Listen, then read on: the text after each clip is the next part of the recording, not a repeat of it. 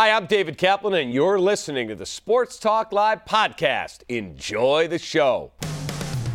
We have White Sox baseball tonight on NBC Sports Chicago. Last night, Dylan was dealing, while McCann and Eloy brought the big bats down the Sox 7-game slide. Thank goodness.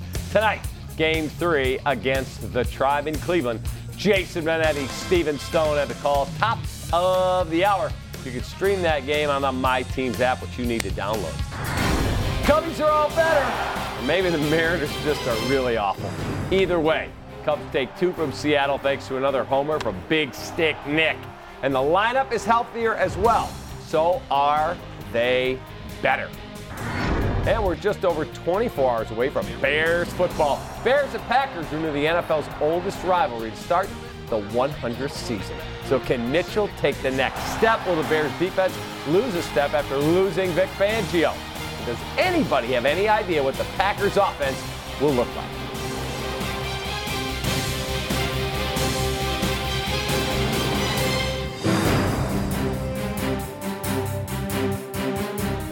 And welcome into Sports Talk Live, presented by the Chevy Silverado. Hope you had a really good day. I'm David Kaplan. Let's meet the panel for today's show. I've got 2 football experts here. He's Kevin Fishbane, he's Patrick Finley, and we are going to dissect this amazing matchup on the lakefront on Thursday evening. But we'll start with some baseball first. White Sox go to work tonight while the Cubs take a day off. The Cubs, though, yesterday needed a win and had a very inferior opponent that they were taking on in the Seattle Mariners.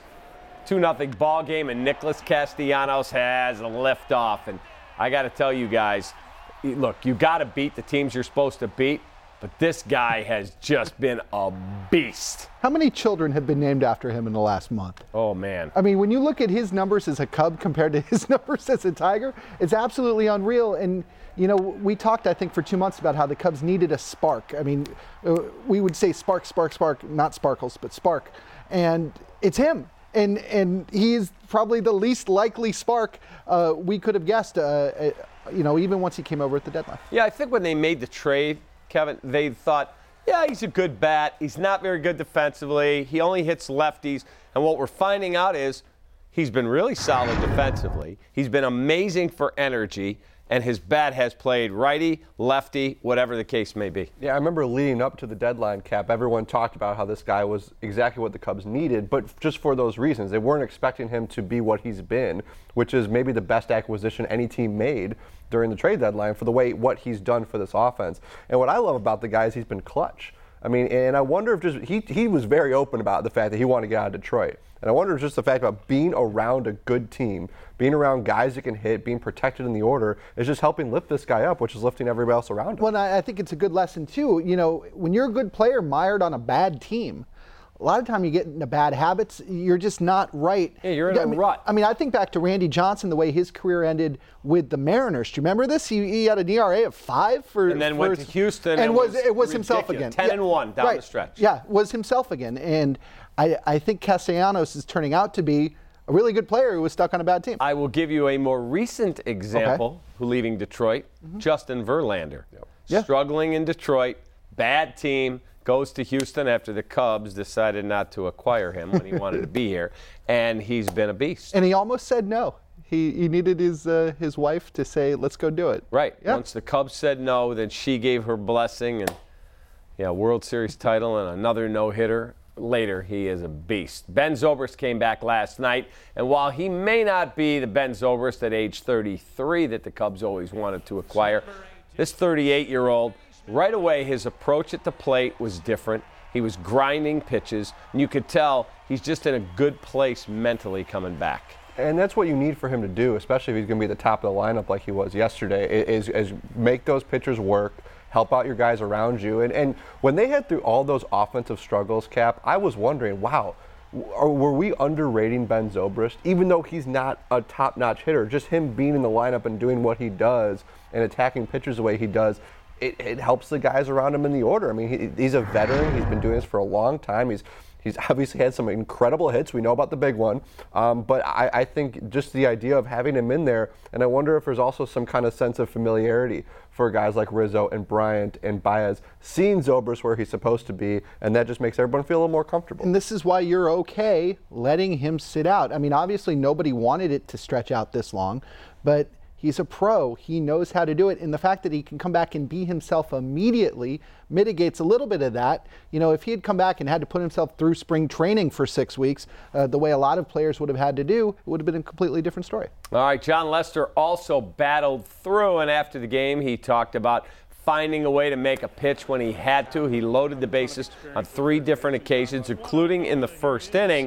You know, walks Nola, he walks Seager, but they get the fly out, and eventually he's able to wriggle off the hook.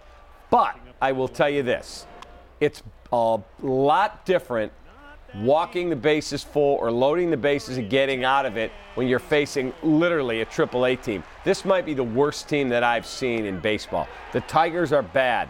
The Orioles are awful.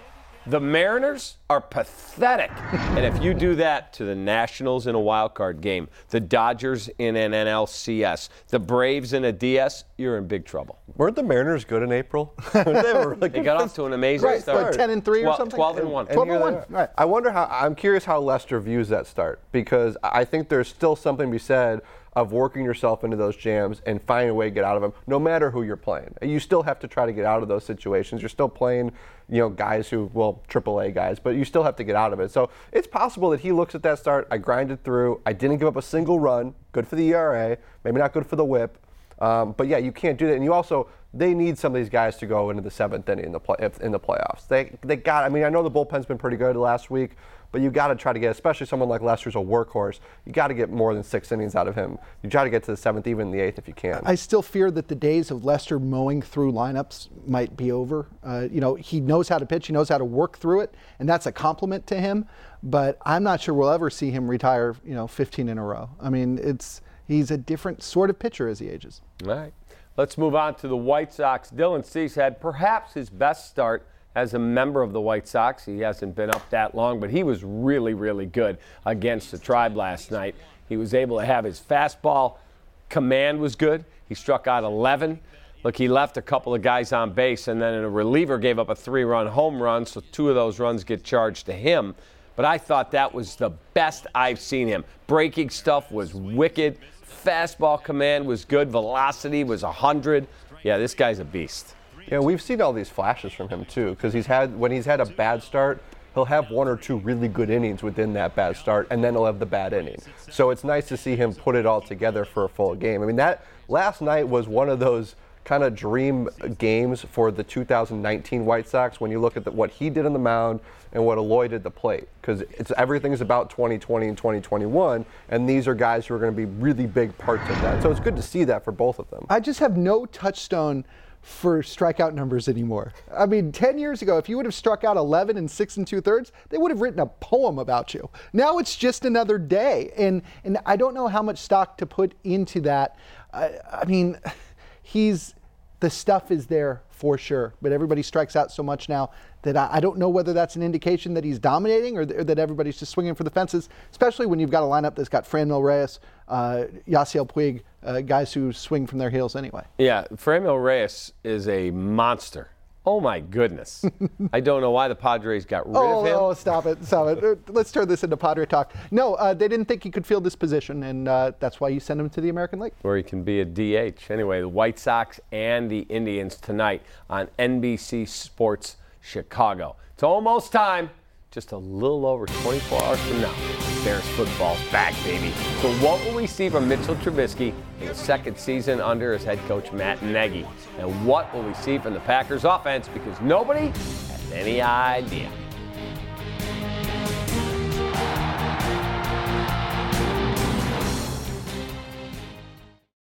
Ricky's boys don't quit, and neither does NBC Sports Chicago's coverage. Download the My Teams app by NBC Sports and get your White Sox anytime, anywhere.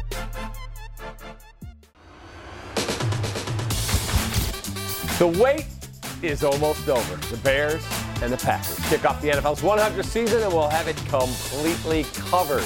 starting at 5 with a special hour-long Sports Talk Live on location from Grant Park at the NFL Kickoff Experience. Then at 6, Lawrence Holmes is your host for the Primetime Pre-Show. As soon as the game hits zeros, flip back over to NBC Sports Chicago for the Football After Show with Lawrence, Lance Briggs, our guy Alex Brown, Matt Forte, and the newest teammate, the one and only Olin Cruz. All tomorrow night on NBC Sports Chicago, and stream it all on our MyTeams app. All right, we brought in the heavy artillery. Hub is here. I got 3 football gurus, and we're going to talk Bears and Packers. I have not been this excited for a football game since Mike Ditka was the head coach, other than the Super Bowl they played it. We were sitting the other night, and the news is on, and I'm working on the computer, and my wife's watching TV, and the promos come on, and I'm doing the game for Westwood, and she turns around to me, she says, "This is a pretty big deal, isn't it?" You know, and I said, "Yeah, this is a little bigger than anything we've seen in a while." And guys, I've been impressed by the national outreach that I've had from all over the country, people checking for interviews, wanting to do this, wanting to do that. It's not just in Chicago and Green Bay. This is a big, big football game. I mean, it's amazing because you have everything around it. You have the 100th season. It's the opener for the whole NFL. And I think people are so intrigued by not just what Matt Nagy is going to do with the offense, the new players that we all see and we all talked about. I think the Green Bay Packers are one of the top storylines in the entire NFL this season. What is Aaron Rodgers going to do this year with Matt LaFleur? How does that new look defense look? Because, I mean, that is such an interesting quarterback-head coach combination. And I think that might have more national appeal than what the Bears have just because of Aaron Rodgers. And I think people are just fascinated by seeing that for the first time against an amazing defense. Well, and this is a time slot afforded the Super Bowl champion, usually. Usually there's not this kind of hype without something to back it up, as in, hey, we're going to, unveil our rings. Yeah. Or banner. So now it's all the hoopla without the substance behind it. It's still a very substantive game, but you're not the defending champion. It feels a little weird, doesn't it? You know what the biggest part of it is, though, really, after going over it 6 ways to Sunday, is that even with the coordinator change, which is bigger here in Chicago than it is outside of Chicago, everybody wants to see Khalil Mack and that Bears defense. I mean, what they did last year with the 36 takeaways, the 4 All-Pros, I mean, that's kind of the focus of this thing. And they want to see what they're going to do to Aaron Rodgers, because most of these folks were watching the opener on Sunday night last year. Here's our Ink and Law Sports Talk Live poll question. How worried about you about facing the Packers' brand new offense? A lot, maybe a little. Not at all. Go Bears. Go to NBCSportsChicago.com/vote, and you can weigh in. Look, I'm a Bears fan. I've never hidden that fact. I want them to win. I hope they win 100-0. But I look at the Packers. He's an amazing player. Davante Adams is a phenomenal receiver. But please impart on me, who are the other really impactful playmakers that this team has? Does he need someone else? Yes. Last year at this time, he didn't have anybody else, and he came back like a monster from a monster movie and buried the Bears. I think in week 1, I thought they were a little bit better, and the Bears didn't know what they were yet. I don't care what's around Aaron Rodgers, and I really don't care what system he runs. He could go out there and draw plays in the dirt himself, and he's Aaron Rodgers. Aaron Jones, I think, is somebody that they're going to lean on more than we think, probably. I don't know whether he qualifies as your super talented piece, but I think he's certainly going to provide a run game that they didn't have.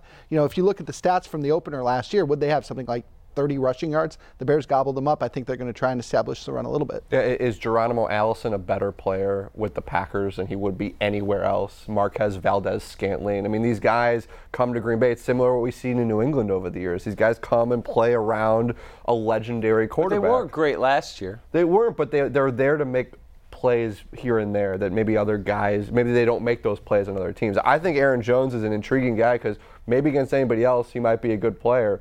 But this Bears run defense, he had 4 carries for 8 yards against them in December last year. I mean, I think we talk so much about the pass rush in Chicago. That run defense was impenetrable for most of the year last year, and everyone from that front 7 is back. Yeah, I mean, the reason he had 4 carries in December is he's hurt his knee in both of the times he's played the Bears. I think you ignore him at your own peril. He led the NFL in average yards per carry last year, granted on only, 136, 138 carries. So can he be a heavy-duty back? I think the bigger issue, though, is really Rodgers is going to make some plays. You know that. You look at a guy like Jones, he breaks 1 tackle, you got a big play, just like the long one to Randall Cobb last year. The real matchup here is Mitch Trubisky and the Bears offense with this new Packer defense, because I, for one, I don't know what you guys think, I'm just not that impressed with their free agency signings. I mean, they paid a lot of money for guys who have not been great players with their prior teams. You mean the Packers on defense? Yes. Yeah, oh no, I completely agree with you, and it's so antithetical to what they do. It's just strange. I don't know that they got a star or even a Pro Bowl player out of the group, or anybody who will make the Pro Bowl with them. You're right about Trubisky. There's so much mystery about this. You know, we haven't seen him throw a meaningful pass since the fourth quarter of the playoff game 8 months ago. And it's hard to have a sense for exactly how sharp he's going to be. Last year when they did the same thing, he was sharp at first, and at the end, I mean, even he admitted that the drive at the end was not his proudest moment. And then he comes back in December and does a much better job of handling the Green Bay defense. And he showed that progress. And what's interesting what Pat said about the last time we saw Mitch make a meaningful pass, it was a great pass. I mean, he's the reason. The Allen Robinson pass. Yeah, he's the reason Cody Park even had a chance. But Mitch's first half in that game is the reason that the Bears were needed to even make that comeback too. So we've seen both sides of him, and there is this fascination. And I think the number one question I know I've gotten this year from Bears fans is, what's the running back share going to look like? What is Dave Montgomery's role going to be? And that's, I think, what I'm most intrigued to see, because if Dave Montgomery is who they think he is, the way that we've all kind of talked him up and what we've seen, that makes Mitch's job hell of a lot easier for the rest of the season. I think tonight might be the last night David Montgomery can walk down the street anonymously. I think that he is in line to be a giant part of their offense and a big star here. I want to see him do it on the field before I go there, because we're anointing a guy. I mean, normally at least the rookies play in the preseason, you know. I'm not doubting him. I think he's a really interesting project, but I will tell you this. If Mike Davis doesn't pop one or two in the first half, David Montgomery is going to be the workhorse by the second half. That's what he was brought here for. I still am puzzled by the Mike Davis signing, to be honest with you, but we'll see. You know, maybe they've got a perfect fit for the perfect scheme. I actually asked Matt Nagy about this yesterday. You know, was this a change because you needed to get better running backs? 3 of your 4 are new. Did you make changes to your scheme because the run game didn't go so well last year, or a little bit of both? And he said it's nothing against Jordan Howard. He said it's a little bit of both. And so I think we are probably going to see a few different wrinkles in the run game early this season, if not tomorrow night, that we didn't see last year. You know, Mike Davis has never been a featured back. I mean, even, you know, the second half of the season with the Seahawks last year, what, he averaged 4 or 5 carries a game, something like that. Well, Chris Carson took over. Yeah, right. I mean, I think his role is far closer to what it was last year than it is to... He's Benny Cunningham. Yeah. Record-wise, where do you have the Bears? I've got him either 10-6 or 11-5. I think maybe you get lucky in a game, you win that 11th game. I think they're a better team than last year, but this schedule is brutal. Yeah, I'm also 10-6. Same thing as Hub. I think they're a better team. The offense will take a step forward. I don't know how many steps. I don't think the defense is going to take that many steps back that everyone's predicting. I think defense is going to be still the number one defense in the league. I just think that it's so hard to win in the NFL. So I safe it with 10-6. I think this year's team would beat last year's team 9 times out of 10. I still think they're going to go 10-6 just because injury luck, turnover luck, all those things, it's hard to replicate. And also there's this, since the Bears fired Mike Ditka, do you know how many times they've had back-to-back winning seasons? Twice. This would be the third. There's one other piece, because I agree with Kevin. I think the defense could be number one again. It's going to be top 3, top 5. But you got to give Pagano a few weeks to get to know these guys. Whatever he's done during the offseason has not been in game speed. It hasn't been real NFL football. He doesn't have the sense that Vic Fangio had in year 4 of what his talent can do in certain situations, and he's going to need some time to figure that out. And that's why I expect the Packers to make a few plays tomorrow night. I just expect the Bears to make a few more. Score? I think what did I put in the paper? 34-24. I went 2019 Bears. Whoa. 27-23 Bears. Two made field goals. 2 homemade field goals. Wow. I've got them like 27-13, something like that, 24-13, right in there. Eric Jones doesn't have to worry. He's officially in the NASCAR playoff field after he won in Darlington. Meanwhile, a legend of the sport has to win or go home. Scott Paddock here to get you set for the last race before the playoffs begin. That's next on Sports Talk Live.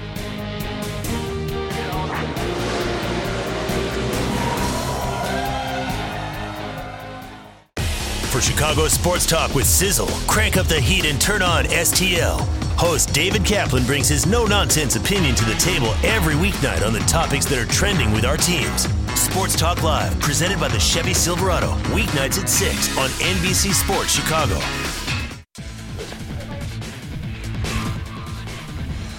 6 finalists have been selected for the chance to see the Blackhawks play in Prague.